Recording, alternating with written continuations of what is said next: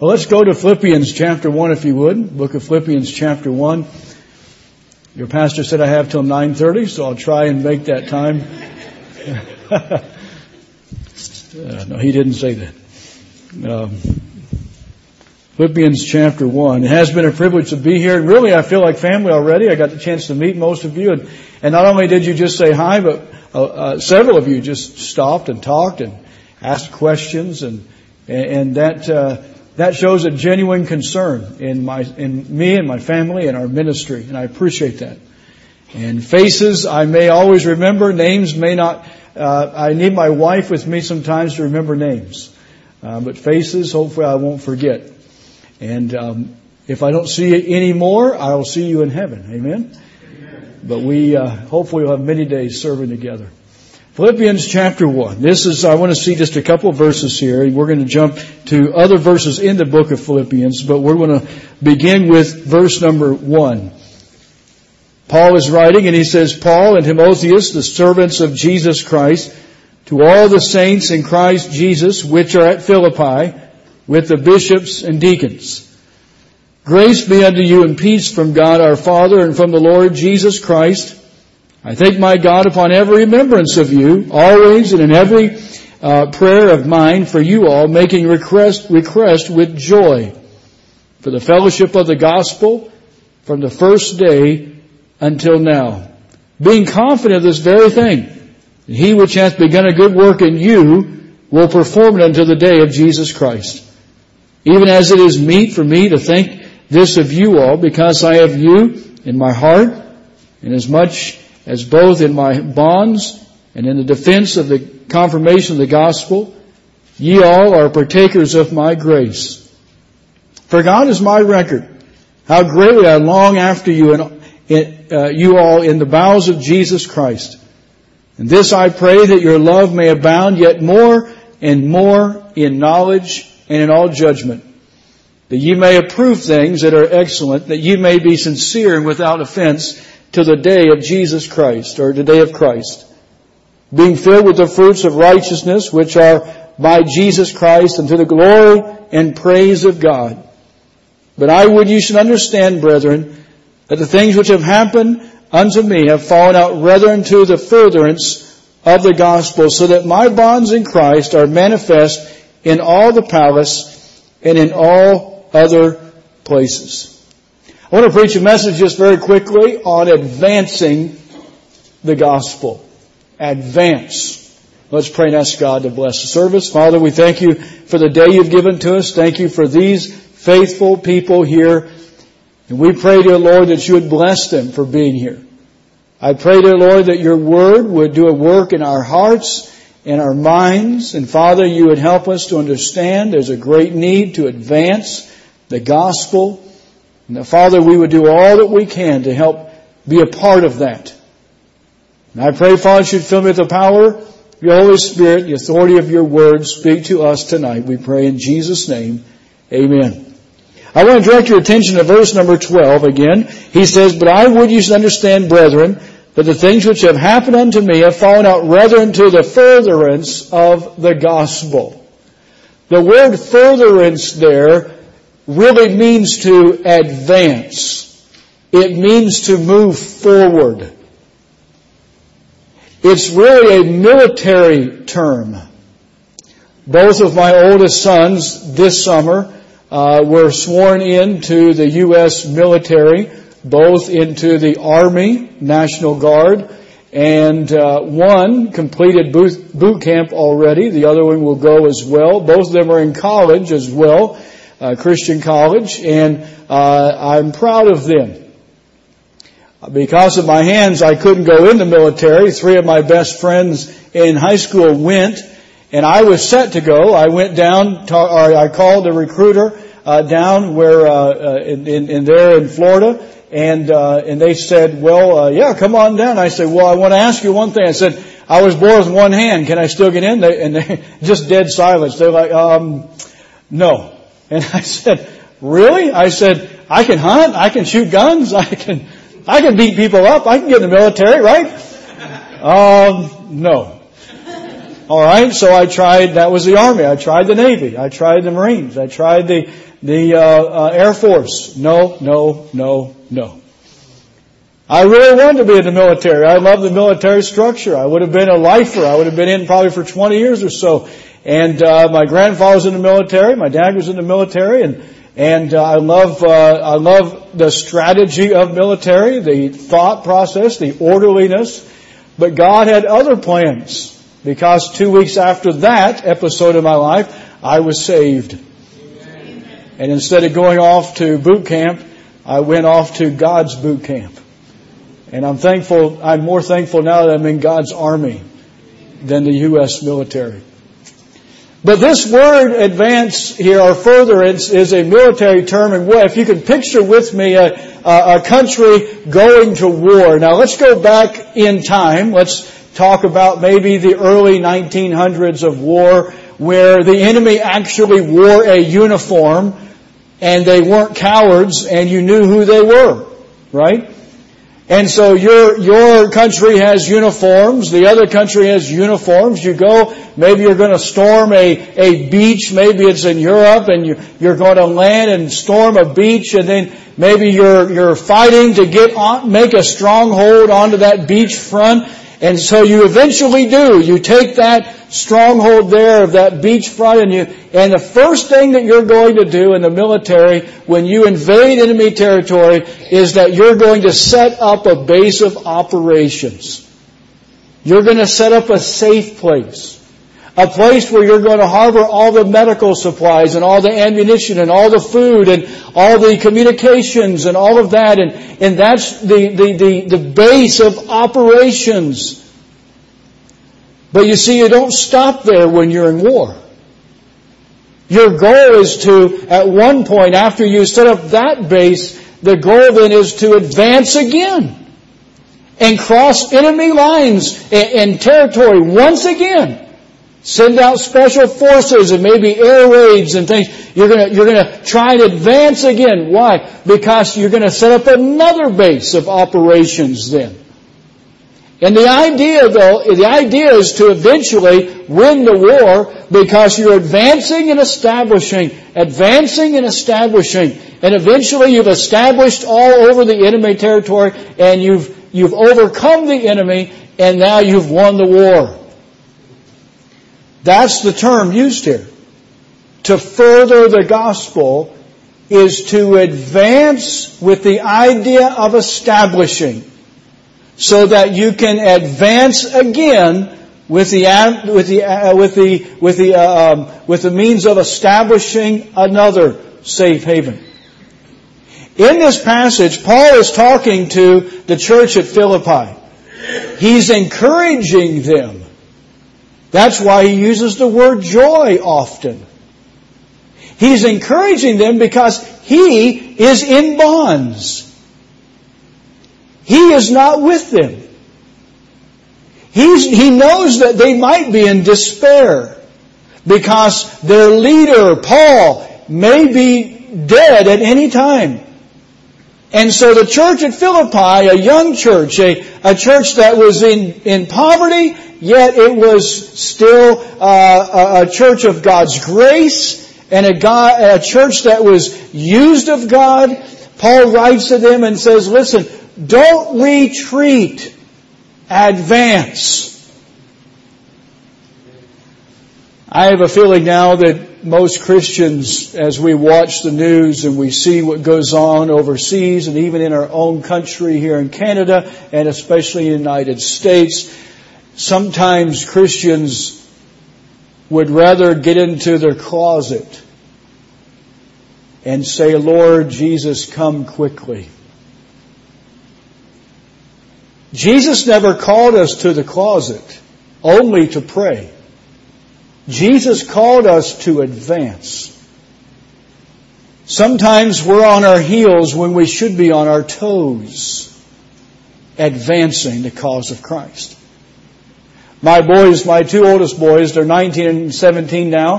When they were about 15, 16, somewhere in that age group, my boys are all boys. They love being outside. They love sports. We love hiking. We like If it's free, it's me, right? We love when we're on the road, we'll go adventure off the beaten path and get lost. We're known to get lost in woods and things like that. We just love adventure. We love being outdoors. And when we're back home in Tennessee, some of their friends get together and they play games and so on, and in advance and so on. This one game they were playing, anybody know what paintball is? Raise your hand if you know what paintball is, okay?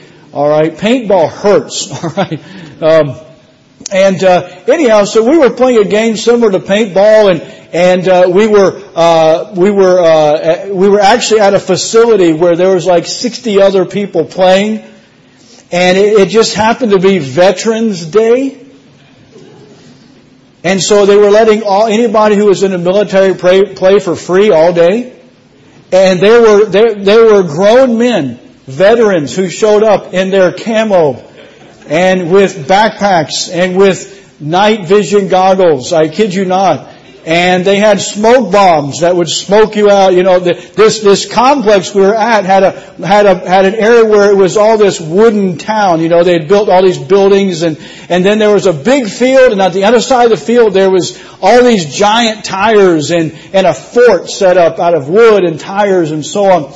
And one of the games we played was they would divide us up into two groups. And so I was there with one of my sons. It was his birthday. And, of course, dear old dad wants to play too, so I played with them.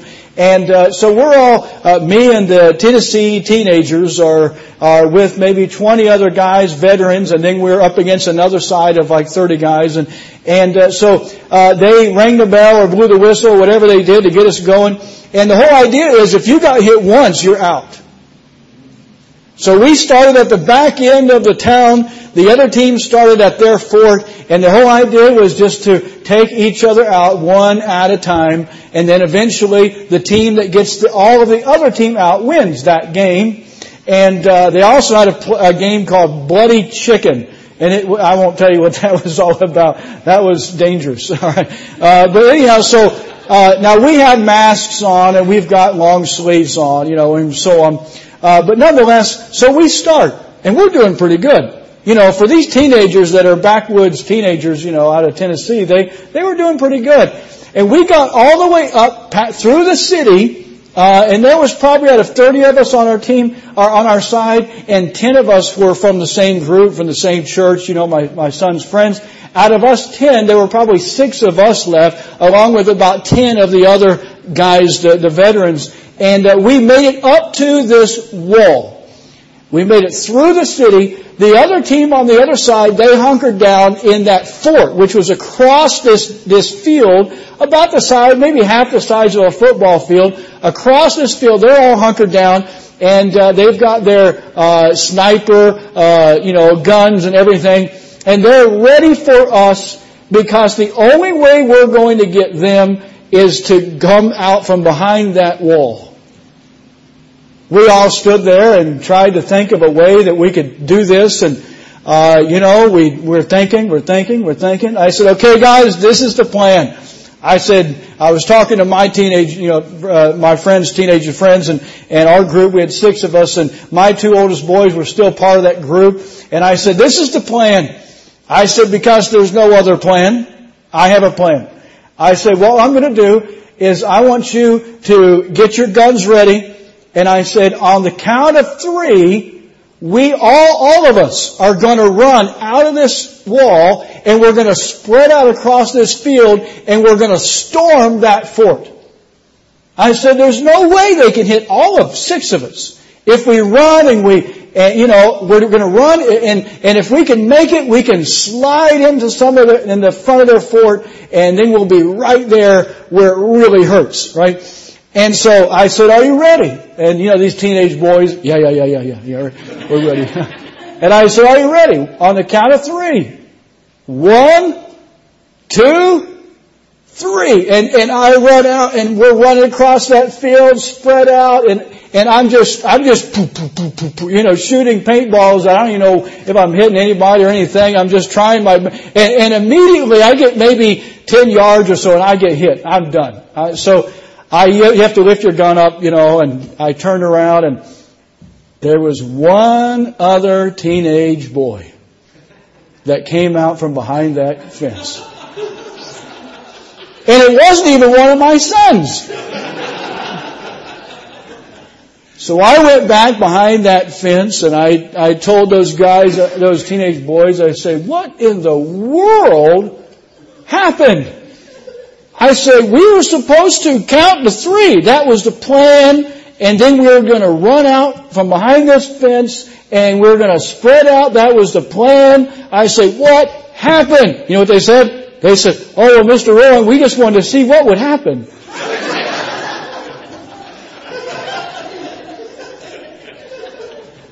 I said, this is what happens. Now listen, this is the point of this. I really do believe we're at a day and time where most Christians are just waiting to see what other Christians will do about things. We're just kind of behind the fence, where it's safe. We're kind of in the first base of operations. We're kind of we're satisfied sometimes with just being there where it's safe. And we're kind of just waiting to see what someone else might do about the situation. Paul is telling the church at Philippi here, don't just settle. Advance. Further the gospel. And he says here, look at verse 12 again. He said, but I would you should understand, brethren, that the things which have happened unto me have fallen out rather into the furtherance of the gospel. In other words, hey, listen, church of Philippi, understand this, that sometimes it takes suffering to advance the gospel. I know that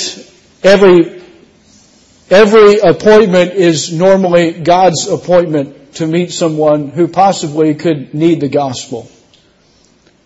Thursday, we were driving home from North Carolina to Tennessee, and about 7-8 hour drive, and we got all the way to almost home. We were still outside of our city, not too far at all, maybe 30-40 minutes from being home. And my tire light went on in our minivan. And that meant that, my pressure in one of my tires was kind of low. Well, then I could start to feel it. So I pulled off and lots of traffic, and sure enough, my tire was flat. And so I had to move things around and get the tire iron and get the jack and I started to jack up the van to get the spare off and all that. And I looked up and I didn't even see this man where he came from, but he was in a work truck and he was backing up to the front of our van. And he got out and he said, hey, you need some help.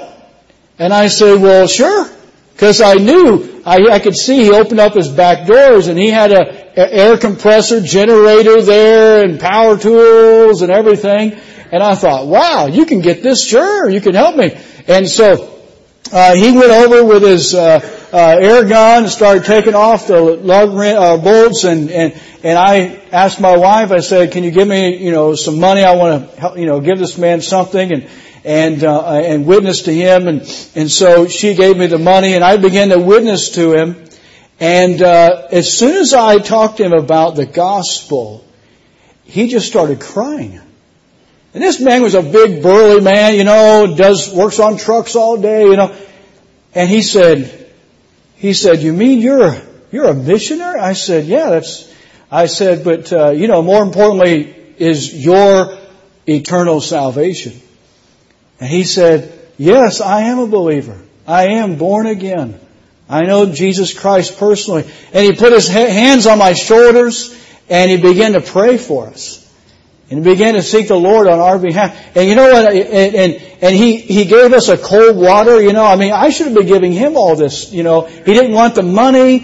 And then he took off. I didn't even get his full name or whatever. And all I'm saying is this. I could have thrown a fit because I had a flat tire. I could have just been upset. Could have lost my testimony over the whole thing. The guy backing up to our truck, our van, I could have been upset and called my van certain names, and just been upset the whole thing. But I'm so glad that I was able to encourage that man because of a difficulty, a seeming difficulty that I have. And every hospital visit, any difficulty, any time of suffering, that's what Paul is saying here. Listen, look at verse number 13. He said, so that my bonds in Christ are manifest in all the palace and in all other places. Keep your finger there in chapter 1 and go to chapter 4. Go to chapter 4. And look at verse 21, almost the last verse of the book. Verse 22 of chapter 4. He says, all the saints salute you, chiefly they that are of Caesar's household. How did people in Caesar's household receive the Lord? He actually calls them saints. So obviously, he had been able to witness to some of the guards, witness to some of the servants, witness to some of those in the prison there, the bonds, and be able to see fruit for his witnessing. Even though he was in bonds, he was not a free man. He didn't see it. He didn't say, oh me, oh my. He said, I'm going to be advancing the gospel where I'm at, even if it's a circumstance that I don't like. What circumstance are you in? And maybe you're thinking, well, I wish I could change jobs. I wish I could move out of this neighborhood. I wish I wasn't, in this school or at this occupation, or I wish I wasn't in this family. Because they're unsaved people. You know what? Maybe God has put you there to advance the gospel. And it's not time to hide behind the fence and say, you know what, I'll just wait for the perfect opportunity. No. Maybe you just need to pray that God gives you a plan to be able to go out of that fence and go witness to somebody and advance the gospel. Amen. Go back to chapter 1 with me again. Suffering advances the gospel, but secondly, striving advances the gospel. Striving together advances the gospel. Look, if you would, in verse 27 of chapter 1. He says, only let your conversation be as it becometh the gospel of Christ, that whether I come and see you or else be absent, I may hear of your affairs, that ye stand fast in one spirit, with one mind, striving together for the faith of the gospel. I preached on teamwork this morning, but I can't overemphasize the fact that we can get so much more done together. And it's all for God's glory. No one gets the attention or shouldn't get the attention but the Lord, right? One of the wonderful things about our ministry, and there's wonderful ministries out there. I love what we do because we do not plant churches. We do not have the authority to plant churches. We work under pastors and we serve churches, and the church and the pastor, they have the authority to plant churches. And so we serve. That's our ministry. We serve. No one gets the glory, but the Lord. Hopefully, that's true.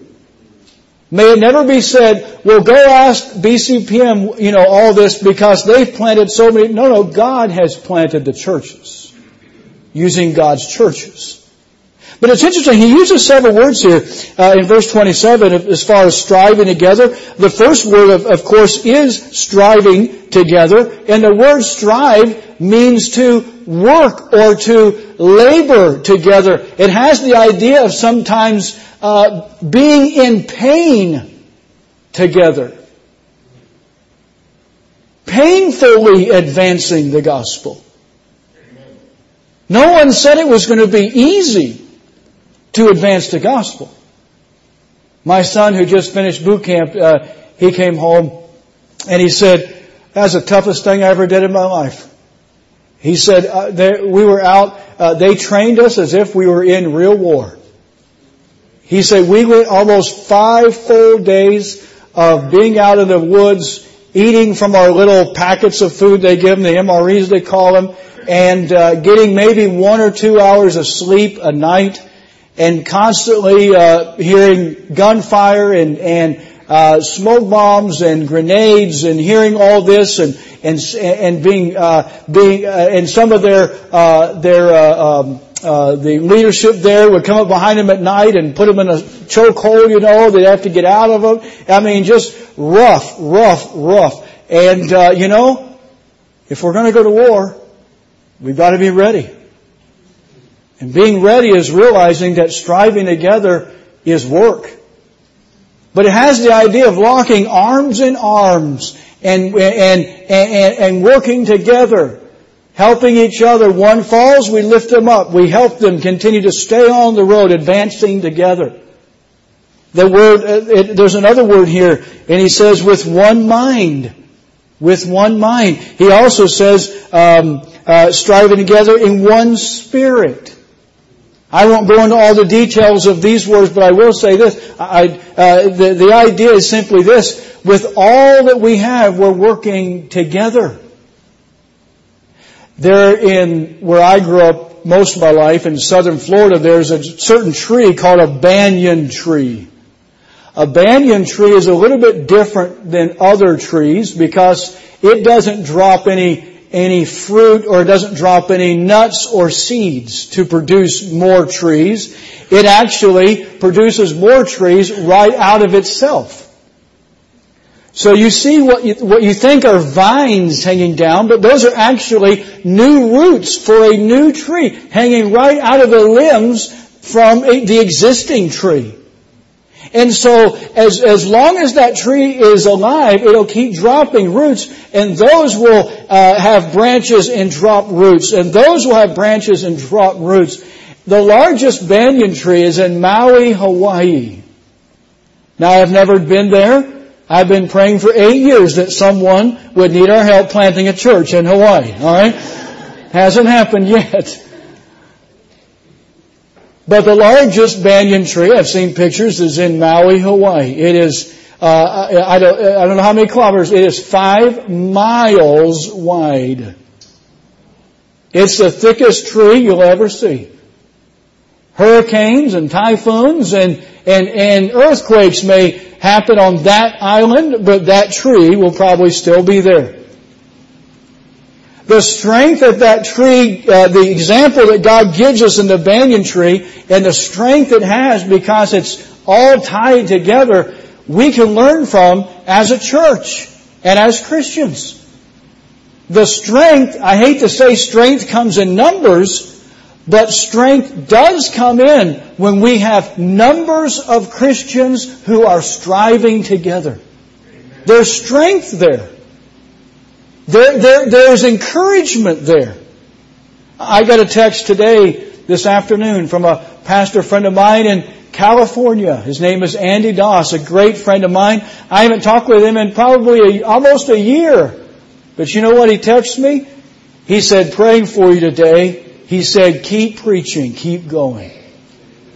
I haven't talked with him. He doesn't know where I'm at even. He doesn't know what's going on. And I appreciate the encouragement from others. By the way, striving together doesn't mean strifing together. Go with me to chapter 2 as we move along here. Chapter 2. Look what the Bible says here in verse number 1.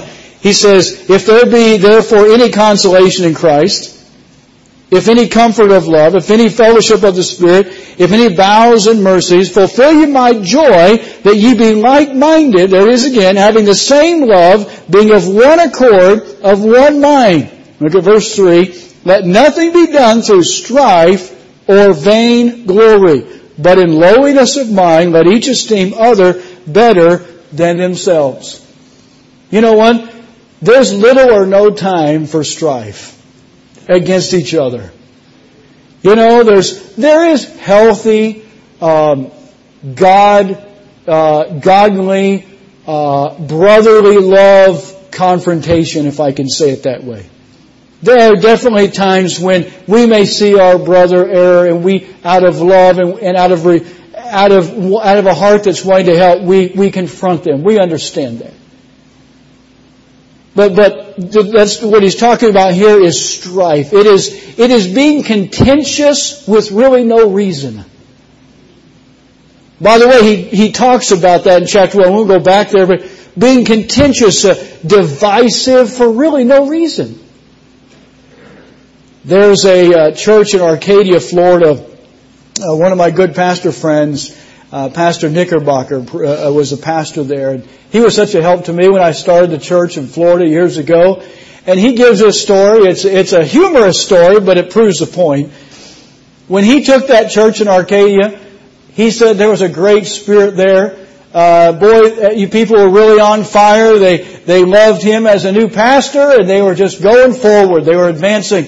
He said people were going soul winning, and they just had a great spirit. He said one of the men who was his right hand man, who just praised him and did everything with him and went soul winning and helped do things around the church and all that. Every time they had a business meeting, everybody was on board with the decision except for this man.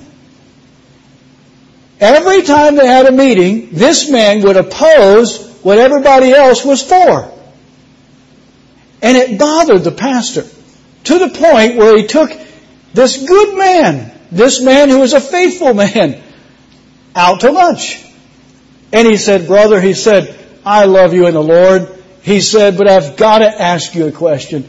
He said, you're so faithful. You're there. You're helping. You pray with us. You go out soul winning. He said, but every time we try to make a decision, you're the only one that opposes what we're trying to do. And he said, I've prayed about this. He said, but I've got to ask you, why? This is what the man said. He said, well, somebody has to.